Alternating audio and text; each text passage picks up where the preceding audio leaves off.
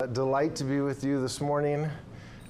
If you did not receive a little handout on the way in, Chris would be more than happy to come and grab you one. If you were not here last week and got the little bookmark that lets you know the roadmap ahead of what we'll be doing each week, he'll also be happy to grab you one of those. So if you just raise your hand if you need one of these, there we go. He'll come around and give you one of those.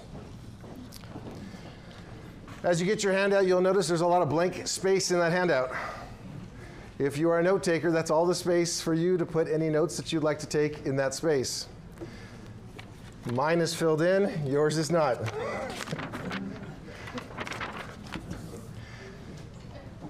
All right, we'll wait till we get those handed out, either the handout or the bookmark, and then we will go before our Lord and we'll get started together.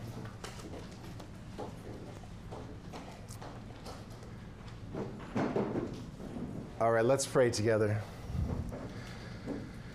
Oh, gracious and merciful God, we come before you now as, Lord, we desire to know you more. God, we come to you in our feeble state. We come to you perhaps in a time that is in a deep, dark crucible of grief. And yet, we know that you are our God. And so, oh Father, we pray that you would teach us, that you would help us to know you more, that you would strengthen our faith, that you would help us to lift our eyes to the heavens. Oh God, we thank you that you are the refuge above us, the tower around us, the rock beneath us. Father, thank you that you never leave us nor forsake us. No matter what we are going through, that you are a God who is near, a God who is active in our lives at all times, a God that sees all, knows all, ordains all. Oh God, would you help us to trust you in every season of life? We pray these things in Jesus' name. Amen. Thank you, brother, for grabbing some chairs. It is a delight that you are all here this morning. We are beginning this 10-week journey through the biblical theology of grief. And I was sharing a little backstory. Typically, as God prepares you for seasons, he does that very intentionally, and yet grief is a part of the Christian life. Every single one of us who profess the Lord Jesus will suffer at times in this life. And during that suffering, we will experience real and raw emotion. Emotion that at times we don't know if that emotion will ever calm down, if it'll ever feel better. And so our time together from today through the next 9 weeks is to look in the scriptures so that we're informed and we're guided by the scriptures, even in these deep, dark times of pain. We need to understand that the scriptures are sufficient for all things in the Christian life. We need to stand firm on the sufficiency of scripture. And I say that, and at the same time, we also need to be careful that when we minister to one another, as we will get to, I think it's week 10, ministering to one another, that though we stand firm on the scriptures, that we understand that we are dealing with one another in raw emotion, that we know how to care for one another, that we understand what it means when the Bible tells us to weep with those who are weeping. The Bible does not just say, give them a Bible verse about the sovereignty of God. The Bible says, in the reality of that grief, to grieve with them. The elders have so graciously given me this last month to prepare, and in that time of preparing, of reading many books and reading about the griefs of others, and I have wept along with the tears that were in those books. Many of you going through many different forms of grief as well, have wept. And so the next 9 weeks after today, including today being 10 weeks, is to address some of the questions that come to mind. Like, how are we to deal with grief?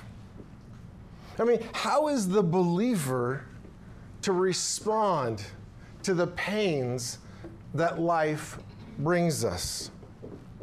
What is the believer to do with deep, deep grief? If you've been through deep grief, you've maybe even had some questions that arise. Things even like, does God even care? Why would a sovereign and good God allow this to happen in my life? Questions like, will the pain ever go away? Now, I don't think that these are foreign to many of us. I think if you've been a Christian for any length of time, you have probably gone through grief. You have had seasons of sorrow. And in those times, these questions come up. Well, let me tell you that the goal of this study, of looking at the biblical theology of grief, is not so much to answer all of those questions. Rather, it's that at the end of a conclusion of 10 weeks, that we would see that there is sufficiency in Jesus Christ, that we can trust in Him entirely with all of our life, and that our faith would be strengthened. Now, before you get up and say, well, you're not going to have all the answers? Scripture doesn't give us all the answers. Scripture gives us a call to trust in a sovereign God. And so this morning we're basically doing a real high level looking at where did grief begin? Like, what is the origin of grief? But also, what is the future of grief? In the very beginning of your Bibles, and if you have a Bible with you, turn to the very, very beginning of your Bible.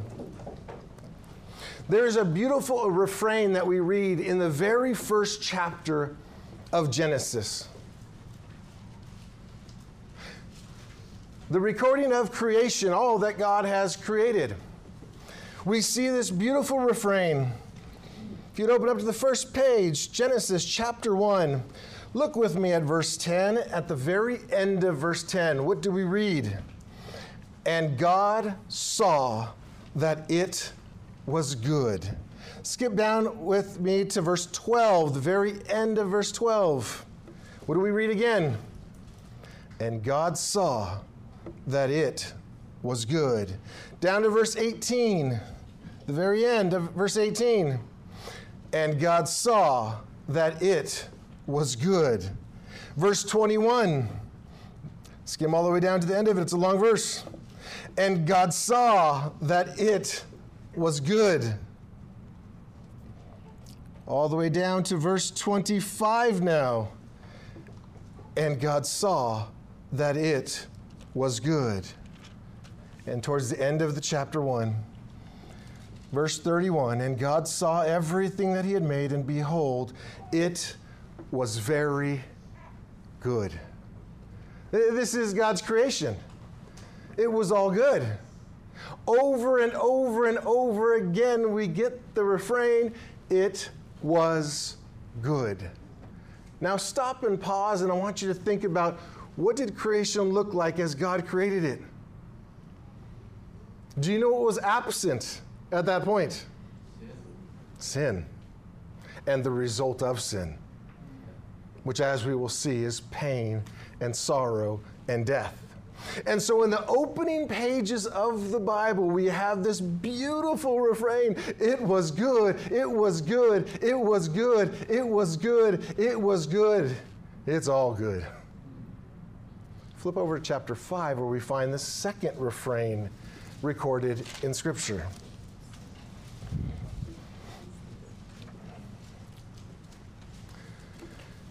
Chapter 5 of Genesis, starting in verse 5, if you read the last three words of that verse.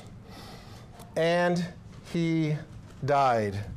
Verse 8, the end of verse 8 of chapter 5, and he died. Verse 11, the end, last three words, and he died. Verse 14, and he died. Verse 17, and he died. Verse 20, and he died. Verse 27, and he died. Verse 31, and he died. What happened? We have this glorious and beautiful refrain in chapter 1. It was good. It was good. It was good. And by the time we get to chapter 5, it's, and he died, and he died, and he died. Now, I'm not teaching you anything new this morning. You know what occurred between those chapters. Let's go right smack in the middle of those chapters, Genesis chapter 3. Here we will see the beginning of pain, the beginning of sorrow, the beginning of grief. Genesis chapter 3, I'm going to read the chapter. Now the serpent was more crafty than any other beast of the field that the Lord God had made. He said to the woman, "Did God actually say, 'You shall not eat of any tree in the garden'?" And the woman said to the serpent, "We may eat of the fruit of the trees in the garden, but God said, 'You shall not eat of the fruit of the tree that is in the midst of the garden, neither shall you touch it, lest you die.'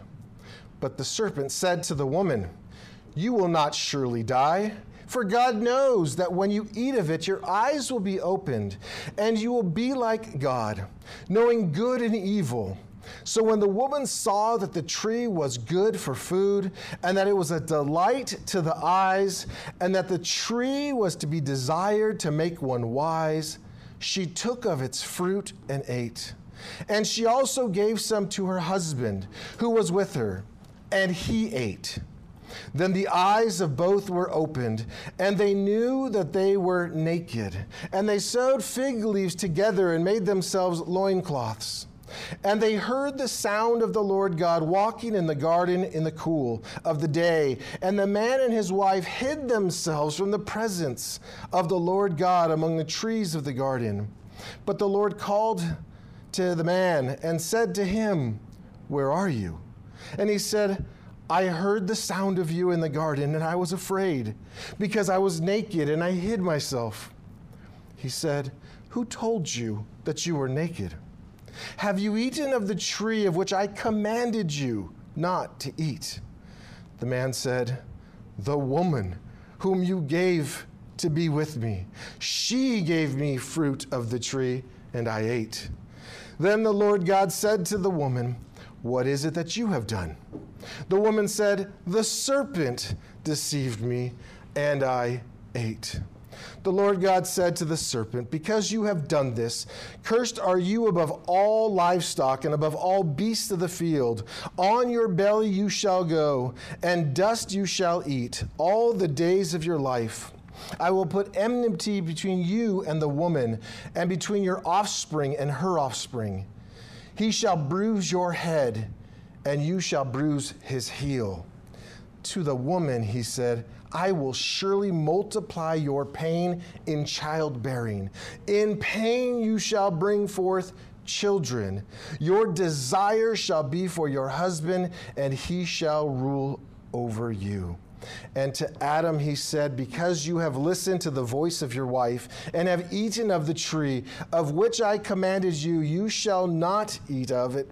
Cursed is the ground because of you. In pain you shall eat of it all the days of your life. Thorns and thistles it shall bring forth for you, and you shall eat the plants of the field. By the sweat of your face you shall eat bread, till you return to the ground, for out of it you were taken. For you are dust, and to dust you shall return." I'm going to stop reading right there at the end of that verse. Opening refrain of Genesis is, "It was good." And yet we read that there was one who was crafty, one who knew how to scheme, one who, by the way, as we go over later, we're going to hear more about, who is still active in deceiving, and through his schemes says, did God really say? And through not obeying in God's word, and in doing what is right in their own eyes, sin comes into the world, where we go from it was good, it was good, it was good, to and he died, and he died, and he died. This judgment that we read here in Genesis 3, this judgment from the fall, it brought physical, it brought emotional, it brought relational pain that was not there prior. Prior to that, it was all good. The judgment itself, we read in Romans 8:22, that it cursed all of creation itself. This judgment from sin. So the origin of grief can be traced back to the fall in Genesis chapter 3, traced directly to sin. That sin came into the world through Adam and has corrupted every part of creation. And from that fall, rebellion has served as the root of all of our suffering, and sin has been the source of death. Many of us can quote, the wages of sin is yes, the wages of sin is death. And so here we see the origin. Grief, then, is a response to the troubles of a fallen world. That's what grief is. It's the response to the fall. Grief itself, just defining grief, means weeping. It means sorrow. Grief can mean suffering. It is an emotion that comes as a result of our suffering. So let's quickly talk about emotions. Do you know that God created emotions? That we can be joyful in Him? That we can praise Him? Think about some emotions that God Himself, being created in the image of God, God also displays, but God displays in a perfect way, where sometimes we don't. Let's take, for example, anger. The Bible says, be angry and... Yeah, that's good. And do not sin. The Bible tells us that God is angry with the wicked every day, yet God is without sin. It is a perfect emotion. Do you know that God also grieves? God also grieves. In Genesis chapter 6, we read that God grieved over the wickedness of all that He had created. In Isaiah chapter 63, verse 10, and Ephesians 4:30, we read that the Holy Spirit is grieved because of our sin.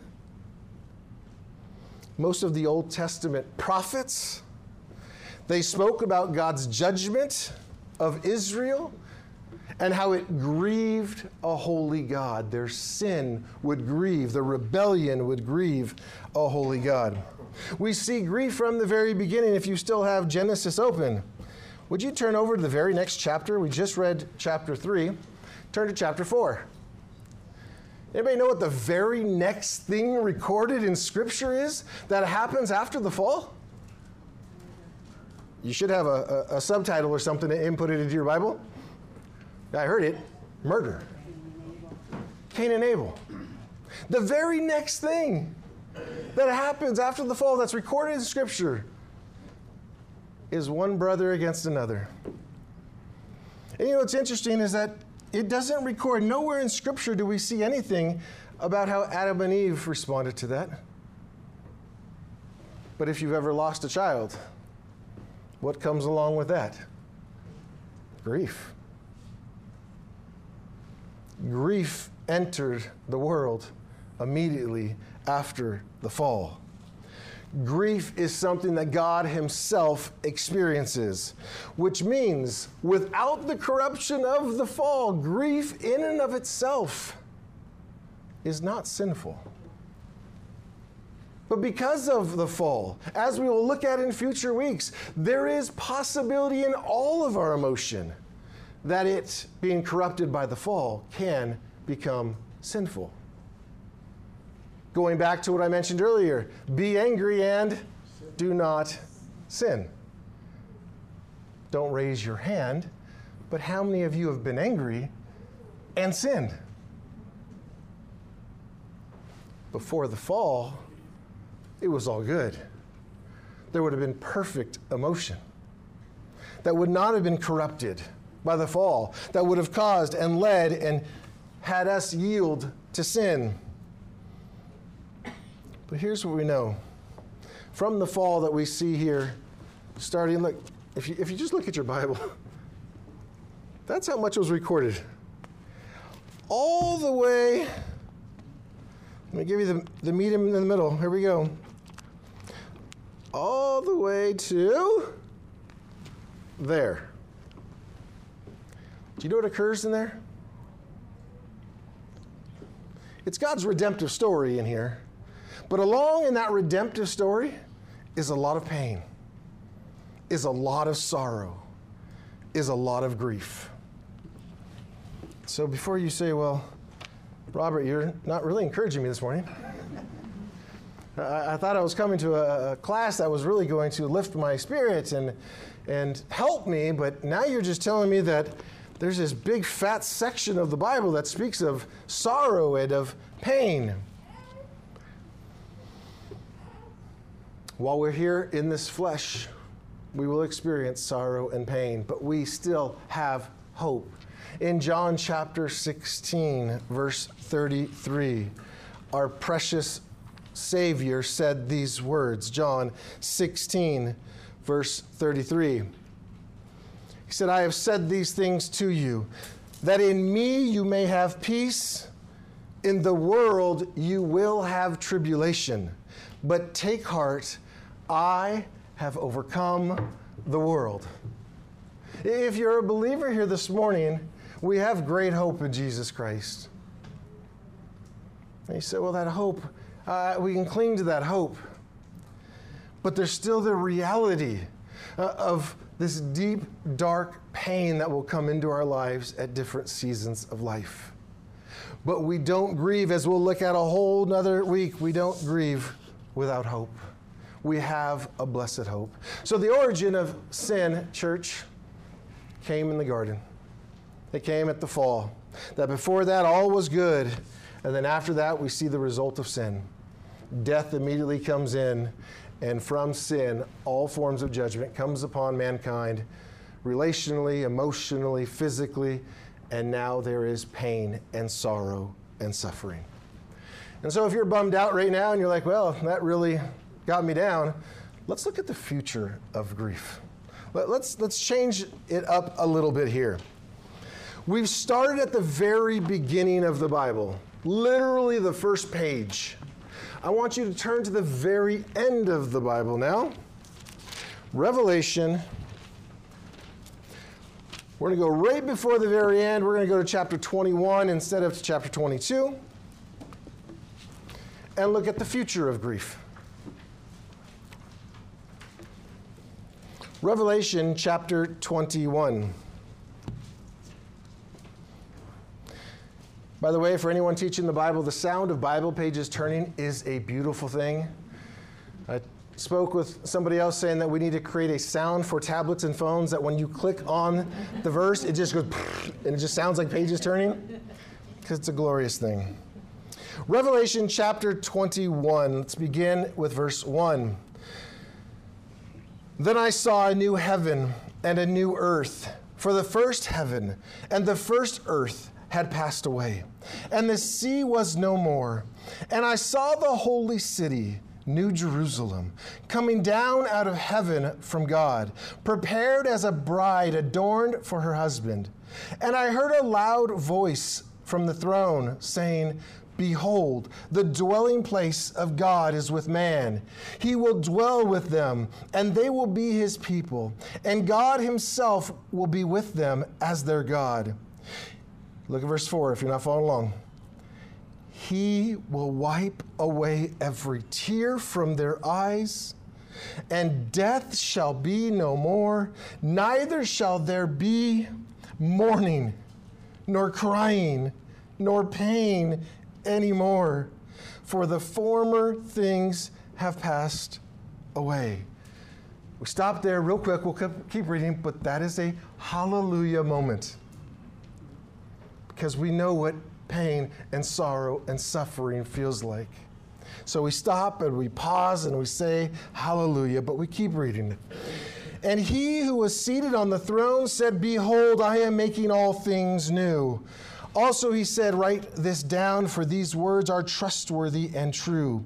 And he said to me, It is done. I am the Alpha and the Omega, the beginning and the end.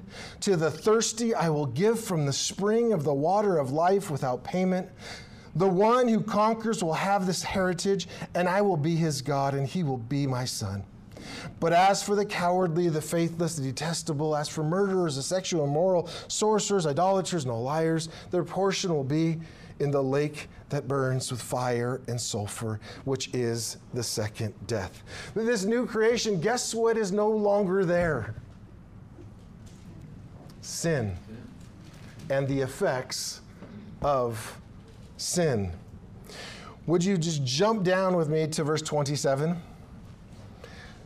Continuing that thought of the last verse we just read, but nothing unclean will ever enter it, nor anyone who does what is detestable or false, but only those who are written in the Lamb's book of life.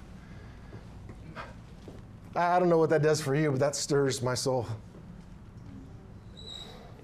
That there is a future for us where there is no corruption of sin, where all who are there are labeled as it was good or it is good forevermore.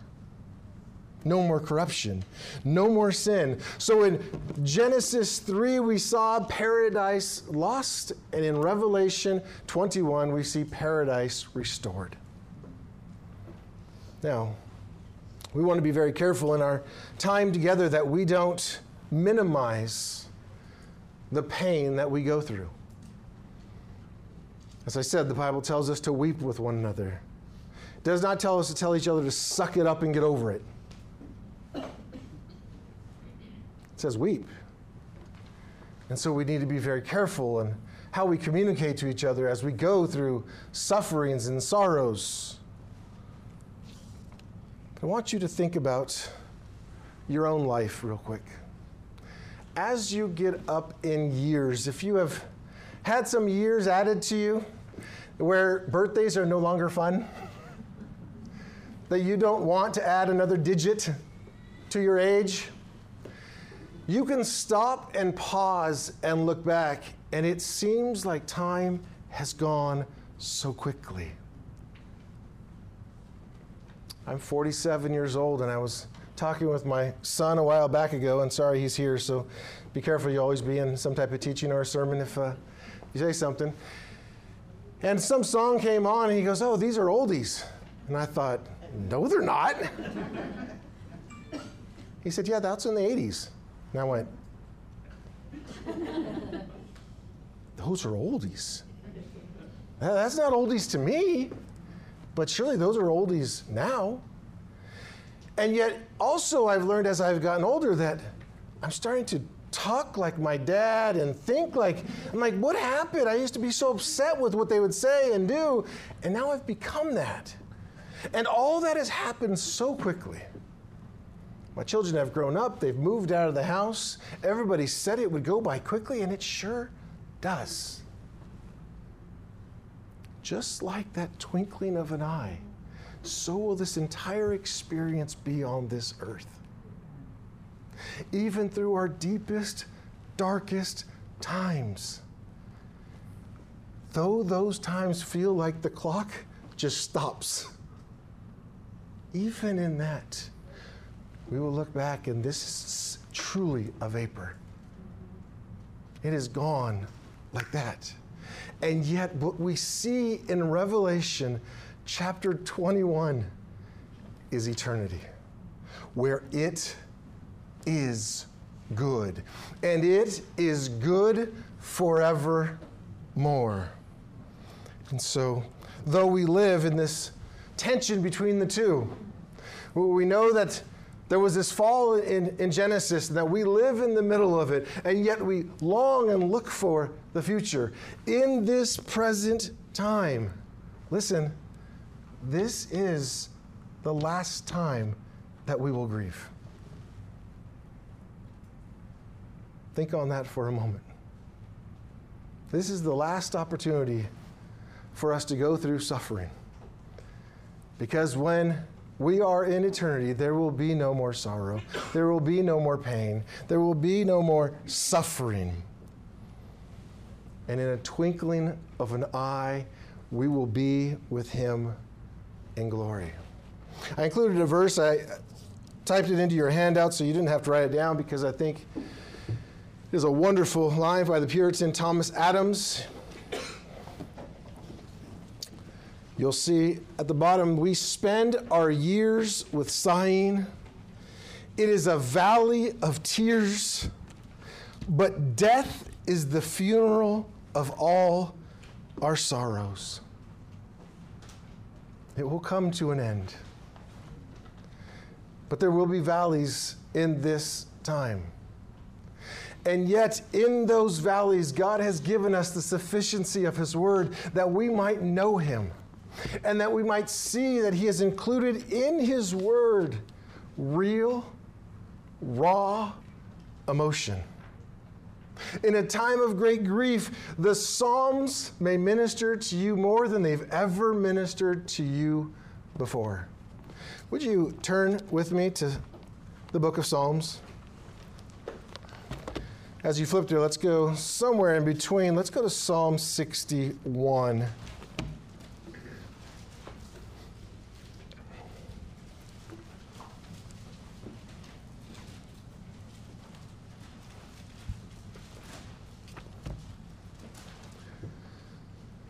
Psalm 61, David begins here crying out to God.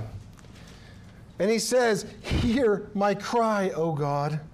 Listen to my prayer. From the end of the earth I call to you when my heart is faint. Lead me to the rock that is higher than I.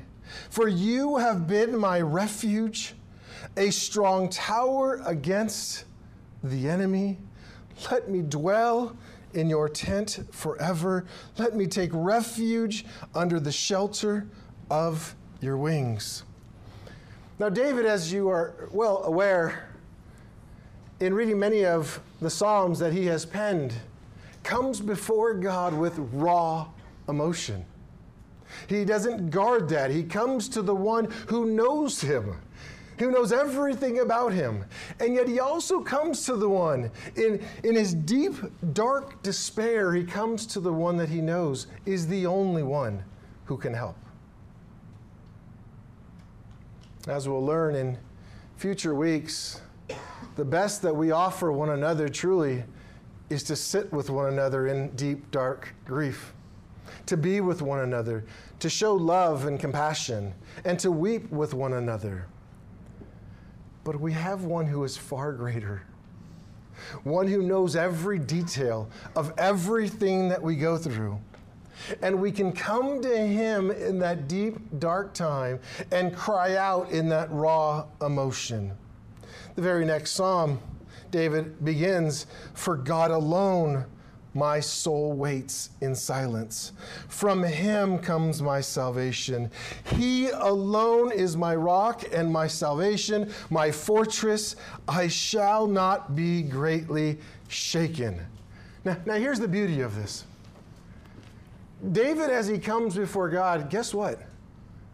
He is shaken. David comes and says, look, it's only when I turn to God, it's only when I look to him that I will not be shaken. Church, in our grief, as we will continue to see over the course of these next weeks, that God is always willing and ready for us to come to Him in those deepest, darkest times. And that we can come to Him and don't have to put on Old English and be all proper in our prayer. But we can come to Him, still in reverence that He is a holy and good God. But He already knows what's going on inside. That we come to Him in that real, raw emotion and seek refuge in Him and Him alone. Would you turn to Psalm 130 with me?